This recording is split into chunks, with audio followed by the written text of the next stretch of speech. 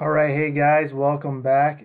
It's Luke with Luke Humphrey Running, and we're going to talk today a little bit more about nutrition.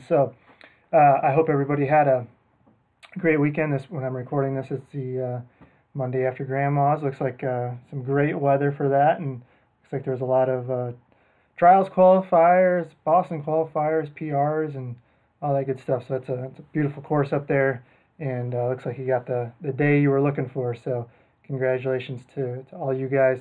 Um, so last week we talked about macronutrients and the role of balance and general health as well as performance. And, that's really kind of what I wanted people to take out of it, at least. So at the end of the day, balance is key. And when there's major swings to focus on one thing, that swing really should be short term and recognize that it really isn't necessarily meant to be sustainable for the long term. And when I meant by that, I mean years, right? So, like, you know, whatever you choose, if you go into a swing like a high carbohydrate diet or even a high fat, low carbohydrate diet, something, anything on either end of the spectrum isn't something that really should be viewed as being sustainable. So it's all about ultimately that pendulum's going to swing back and forth, but it's going to settle in the middle, and that's really what I wanted people to take out of it. I mean, even if just think about it like in terms of training. You're not going to train at the high level where you're going to need a 70% carbohydrate diet all the time, right? And you're not going to be at a point where you really can just eat 70% of your diet of fat and keep that. It's not viable. And I know some people are going to push back on that, but ultimately when you look at those things, there tends to be a swing back and forth regardless of what direction. So, but at the end of that discussion, I mentioned and that was the previous talk we had. So I guess I should probably number my episodes so we can just reference that. But it's just last time, so it was just the role of macronutrients in the diet. And so with that, we talked about where we can move on from there. And one of the areas was the idea of the definitions that are these diets actually contain and why they lack continuity, and that can blur the lines between what we think we are doing and what we actually are doing. So that's what I want to explore today. And in particular, I want to explore an article from Burke and colleagues that was published in 2018, and that serves as a guide to understanding diet and exercise strategies. The entire article. I'm referencing this entire article throughout what we're talking about today. So when I talk about something and I describe a diet and a definition, that is what we are referencing. So with that, let's jump right into it. And I want to discuss the general strategies here. These are for overall health and talking mainly into running performance and adaptation to training. All right, so first off, let's talk about the high carbohydrate diet. So this is one that I would say most people are familiar with, but even still, I don't know if we actually really know the true definition. So based on that article, this is what we traditionally think when we think of endurance athletes and their diet. We talk about the just pasta and all the pasta you can handle and all that stuff, but there really is no clear definition of what it actually is, other than it's considered a daily diet. I mean, this is considered, they reference it as a static diet, which, it's something you just do over and over and over again. And, we talk about that. We'll talk about that in a little bit more, but that's really where we talk about it. Just eat a lot of carbs pretty much every day, especially when we're in high training. So definitions of a high carbohydrate diet range from anything over, 50% carbohydrate. This is your daily diet. So 50% carbohydrate, and then 60 to 70% carbohydrate, and then you can go into terms of grams, so 500 to 600 grams of carbohydrate per day, or 7 to 10 grams of carbohydrate per kilogram of body weight. And so the underlying premise is that all endurance athletes have a daily need for high amounts of fuel, and that these fuels are met by high carbohydrate intakes to support the hard training. But overall, it is not recommended to be using in isolation because it's a poor correlation with muscle fuel needs for training. So, I hinted at it last time as well, where like even body type might indicate more of what you're burning. And I'm not affiliated with any of these people at all, but they had a big Father's Day sale, so I picked it up, but I got one for myself and Nikki. Um, what is that company called? Origins or something like that, but I had the running one, and actually Coach Mike Morgan forwarded it to me because he was gonna try it as well. So I sent that in, so I'm still waiting the results back. But it's just interesting to see like what that plays in the foods that we need to eat. So it'll be interesting to see what that talks about. But we can talk about body types, and like I'm a pretty textbook definition of an ectomorph. So kind of tall, skinny. I don't have the V shape that a more muscular person would have, and I definitely don't have the mesomorph, which is the other end of the spectrum on that. And what those makeups of you are is dictates kind of what you're going to be burning too. So, and then I would think you'd have to look at it in terms of, okay, so I'm here now, and this is where I'm at when I'm sedentary. How does that change when I'm into an endurance program, or maybe even if I'm into a strength and conditioning program? Whatever the case is, that's probably going to shift what your overall needs are too. So there's so many factors involved there, but I thought it was interesting. So there's really, it can mean anything from 50 to a 70% carbohydrate diet. It can mean 500 to 600 grams. And how many times I've gotten emails from people in their taper mode where they're like, that amount of carbohydrate, just they can't do it.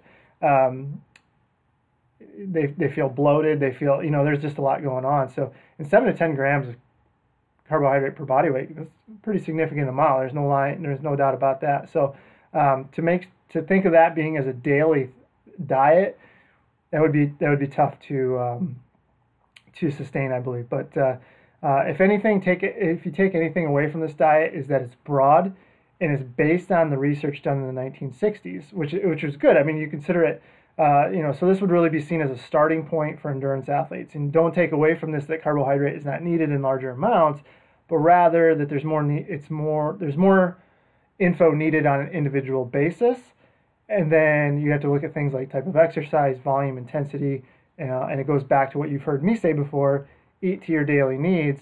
Because one day you might need a high carbohydrate diet. The next day you might not need. This literally could switch day to day.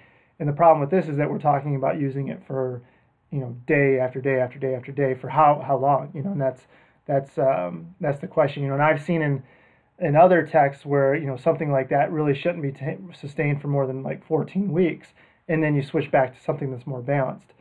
So this type of diet isn't necessarily to improve your health.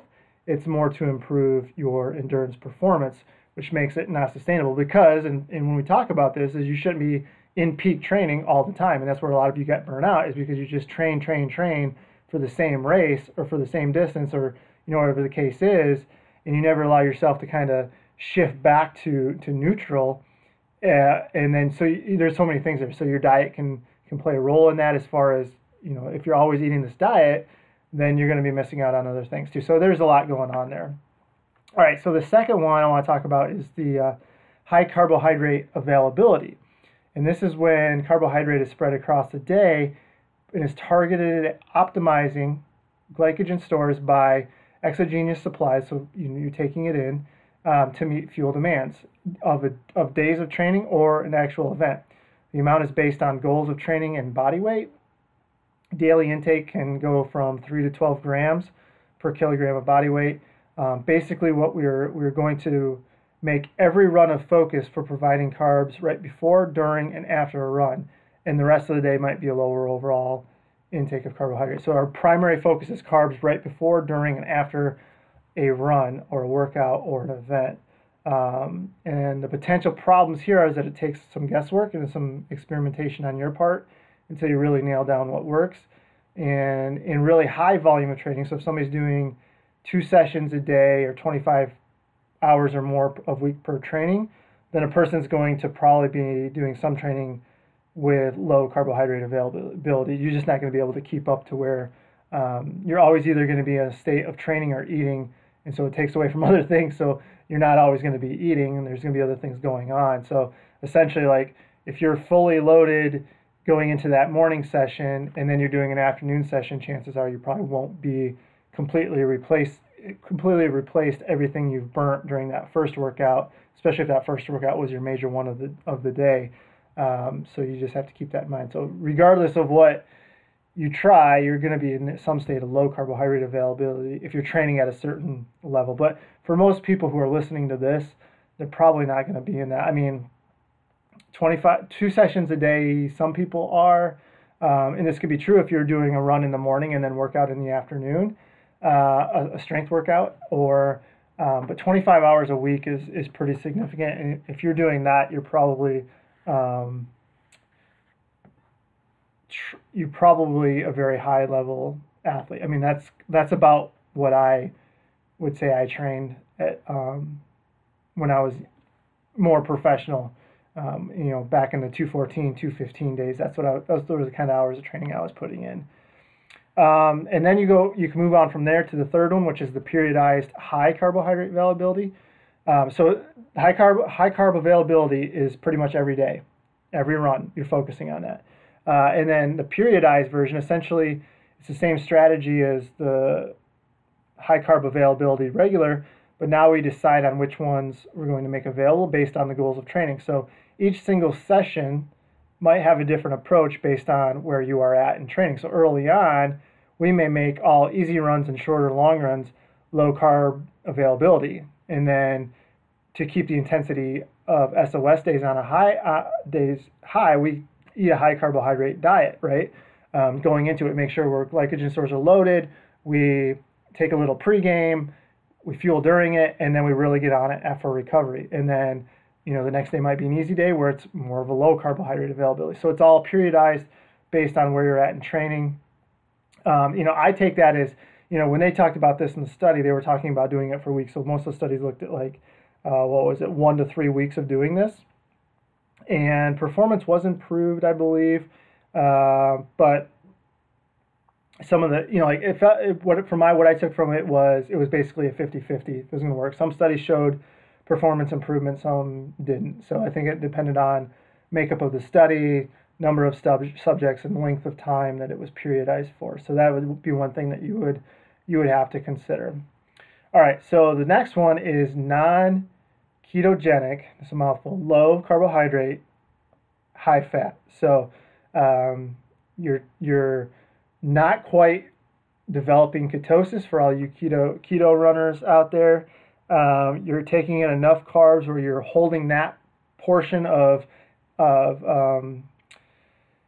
using fat and protein to develop the ketones. You're staying out of that ketosis state, but it's still a chronically low carbohydrate availability. So it's low for up to months below muscle needs, so that adaptations occur to promote fat oxidation. So you're burning more fat. However, it is high enough to avoid ketosis. So a typical diet is 15 to 20% carbohydrate, 15 to 20% protein, and 60 to 65% of fat for daily intake. Or carbohydrate can be less than 2.5 grams per kilogram of body weight. So one important factor here is that it is combination with a moderate endurance exercise program of less than 5 hours per week. So that's the kicker to me. I think that's very important. So you are taking in a little bit, 20% of carbohydrate. You can function fairly well. You probably have a little bit of an adjustment period, things like that. But at the end of the day, you're not exercising very much. Like 60 minutes a day is essentially what the American Heart Association recommends just for regular people, not training for a marathon, not training for an ultra, you're not even training for a 5K or 10K. It's just your average Joe trying to save himself from having a heart attack. That's five hours a week.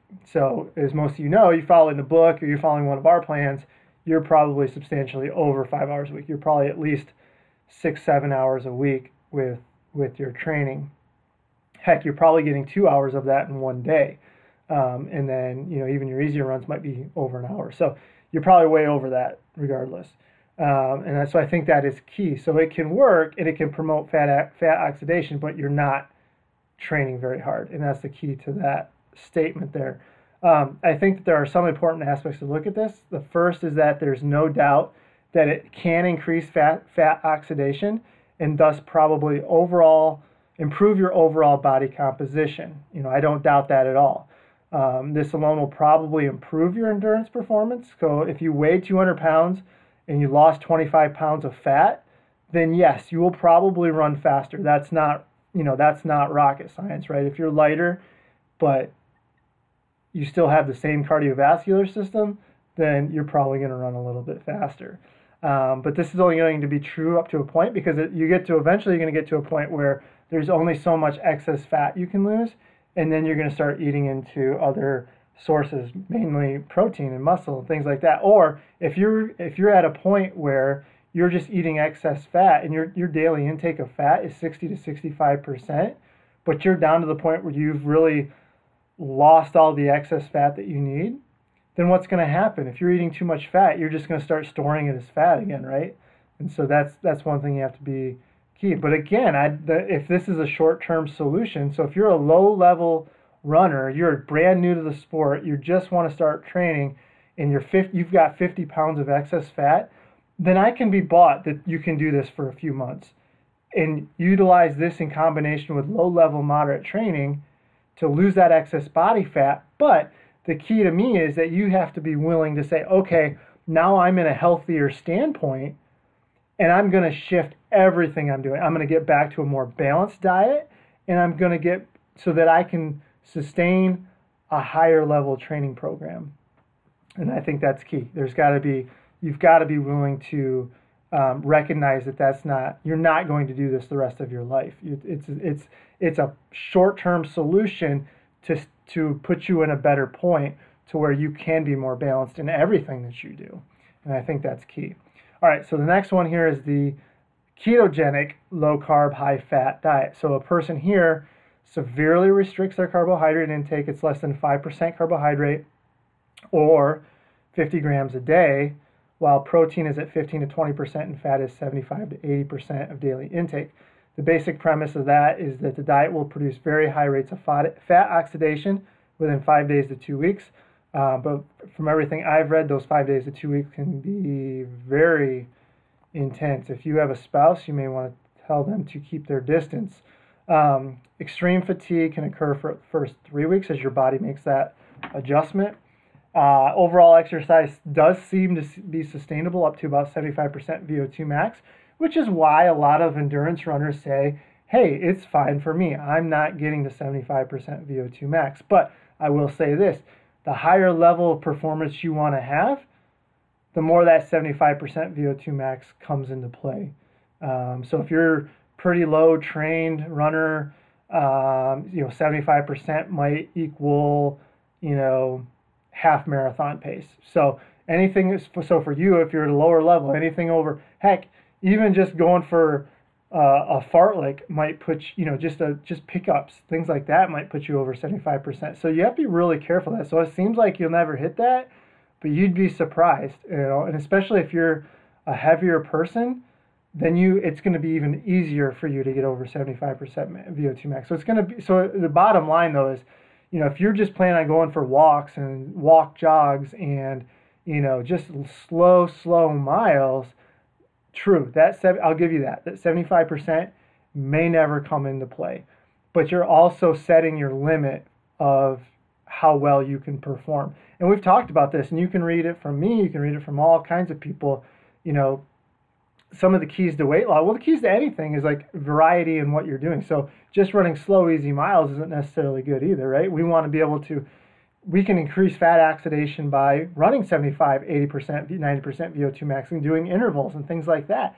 That can improve fat oxidation capabilities, all those things. So you gotta just keep the whole picture in mind. But so the bottom line is that high intensity exercise is not going to be tolerated well, if at all.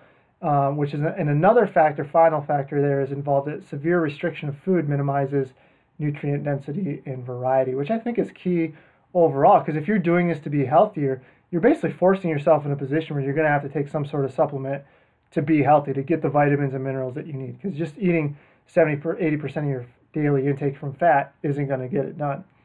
So thinking about the tolerated exercise makes sense, and I just talked about this, but when we discussed macros, we talked about the body's backup is to make glucose from non-glucose sources, and this can happen from both fat and protein, but it's extra steps, and it's really slow. So the glycogen and glucose required for higher intensity exercise simply can't be met with these backup mechanisms. And I think it goes back to the level of athlete and their desired goals or outcomes. And I'll even see this with, some people I think that can run faster. I mean, I kind of got into a little bit of an argument with somebody who's like, but I've run 3:45, and that's great, and that's beautiful, and I love to see that. However, could you run faster if you gave your body the right fuel? And that's something that we could not agree to. So I think that's something you have to think about. Yeah, what you did was great, but most of the time, one, people don't think they're able to accomplish what they can accomplish, and two, your diet's going to, no matter what your diet is, you're ultimately going to put a limit on what you're able to do. If I'm eating a high carb diet, it's going to be harder for me to put muscle on. If I'm eating a high fat diet as an ectomorph and running 100 miles a week, I'm going to make it hard for my body to recover. I'm going to make it hard for my body to sustain high intensity exercise. So there's going to be trade-offs no matter what you look at. So you just have to put that in perspective. And so I think a lot of people that I've talked to who have lost significant amounts of weight are now limiting how far they can go because they're stuck into that diet that got them to where they are in the first place. But now you have to see yourself as a completely different person, right? You might no longer be a mesomorph. You might be more of an ectomorph, something like that. So you might have switched how your body acts, what your body needs. And then if you want to be able to sustain more mileage, you have to be able to provide that source for it. So you just have to look to all of those things. And I think overall it's very, very interesting. And it goes way beyond calories in, calories out. And one guy posted on Facebook, and I think he was just kind of joking around. I kind of saw his point, but it's like, but that's the problem people get into. You have really thin people, on the other hand, who just train so they can eat whatever they want, and those people are probably limiting what they're able to perform at. And then you have the other people who are just stuck in a mindset where, hey, I ate this high carb or low carb, high fat diet and I lost 30, 40 pounds, but now I've kind of limited how high I can go as far as performance because, I'm not that same person anymore. So it's really interesting. And I think it takes a fairly in-depth look, case-to-case basis. But I think overall, I think it's interesting. The body is really good at making do with what is being provided. And also, I think that what works for a lower level athlete isn't particularly going to work for a higher level athlete. And by that, I'm not talking about what you're able to tolerate as far as training. I guess that's not true. I am, but it could be other factors involved. It might just be because you're a brand new runner, or you started off with the goal of losing 50 pounds, and now you've got to a point where, hey, now I want to try to qualify for Boston because you've seen how much improvements can happen. So don't take it personal when I'm saying higher level, lower level athlete. But I'm referring both to ability and the amount of training that they're doing. Third, I think it's important to note that these long-term, quotes, diets aren't really sustainable for more than a short period of time. Everything I've seen is like 14 weeks. That's high carb, that's low carb, high fat, everything. It's something that is simply a mechanism to try to improve your performance. Anything other than a basic diet is, it's either for a short term to lose weight and improve your physique, or it's short term to make your performance better in a certain event. Okay. And I talked about that, and just go down here. Lastly, what's interesting is that these diets, so the two main variables are fat and carbohydrate. Why do we not change the amount of protein? For most endurance athletes, I think that you could almost say keep a carbohydrate at 50 to 55%, fat at 15%, and then increase your protein to 30%. I'd love to see the work numbers on those. You have to work the numbers for grams per kilogram of body weight, but who knows? I don't know what that means for absolute calories. I don't know, look into it that much, but I think that's an interesting direction a person could take. And, we know carbohydrate needs are going to be slightly higher, so if we're at 50, 55%, but so are our protein needs. We need to boost our protein. Most endurance athletes don't get enough really quality protein in, or if they do, they're eating the vast majority of that daily protein at one meal, and it's not good. You're not absorbing all of it, and it's not doing what it needs to be doing. So you may look at it on paper and say, yeah, well, I'm getting 100 grams of protein in. Yeah, but 50, 60 of it came from the steak you ate at dinner. I don't know, whatever the case is. So you really have to be careful with that. In reality, kind of getting off track a little bit, but for protein, you should be spacing that out to fairly equal amounts 4 or 5 times a day to really see the benefits of having a higher protein intake to promote protein synthesis, to promote recovery, to maintain muscle mass, even put a little muscle mass on, which is ultimately going to boost your overall metabolism, which is going to decrease the amount of fat you store. Because, you know, if your metabolism goes from, your resting metabolic rate goes from 1,300 to 1,400 calories a day, that extra 100 calories is probably going to be you sitting in a chair burning fat because you have a little bit more muscle mass. So all those things play a role. All right, anyway, that's another topic for another day, another time. So next time I think we continue on with this article that I've referenced and take a look at more short-term strategies and sequences for workouts and tapering, which they refer to as loading. And I believe that propels us more into the idea of that our diet really can shift from day to day. It can shift from training period to training period. It can shift from focus to focus. So if you go from a high mileage marathon plan to a lower mileage maintenance plan, those dietary needs are also going to shift with it too. So all in all, I think we're starting to paint that picture from 10,000 feet, saying calories in, calories out is fine. And now we're starting to zoom in and recognize that there is more to that, that yes, what you eat is what you're going to get rid of, and calories in versus calories out in a very broad picture is true. But as you zoom in, you recognize that it's makeup of those calories that are coming in based on the person and what they're doing equals calories out based on what the person is doing, how their makeup is, and all that good stuff. So it's not just eating 2,000 calories and burning 2,000 calories. It's where is that 2,000 calories coming from, and how is that 2,000 calories being burned? And I think that is in a very, very important aspect to look at it. So in any case, I thought this was very interesting, and I've read this article a few times, but actually writing it out and talking about it has been good for me as a coach. But I also think it is good for an athlete to hear and recognize that, it might give you confidence in what you're doing is right. But I think it, hopefully, what it does is it gets people to start thinking more about, day-to-day things and recognizing how important that nutrition is surrounding what you're doing is so, so critical. So we've talked about it before. You can go mark calendar days off. Oh, I ran 6 miles a day. I did my SOS today. I took Wednesday off. I did my tempo on Thursday. I did all those things in sequence. However, I still ran like crap. And looking at this, it's like, this could be another reason. These are, that's the beauty of training, is like learning how to manipulate all these other different variables besides just getting out and running and having that have a positive or negative impact on your training. So I just want you to think of it from that standpoint. And I think, I think it's a very good open discussion. So with that, I will let you go. I hope you have a great week, and we'll talk again later. All right, guys. Talk to you later. Bye-bye.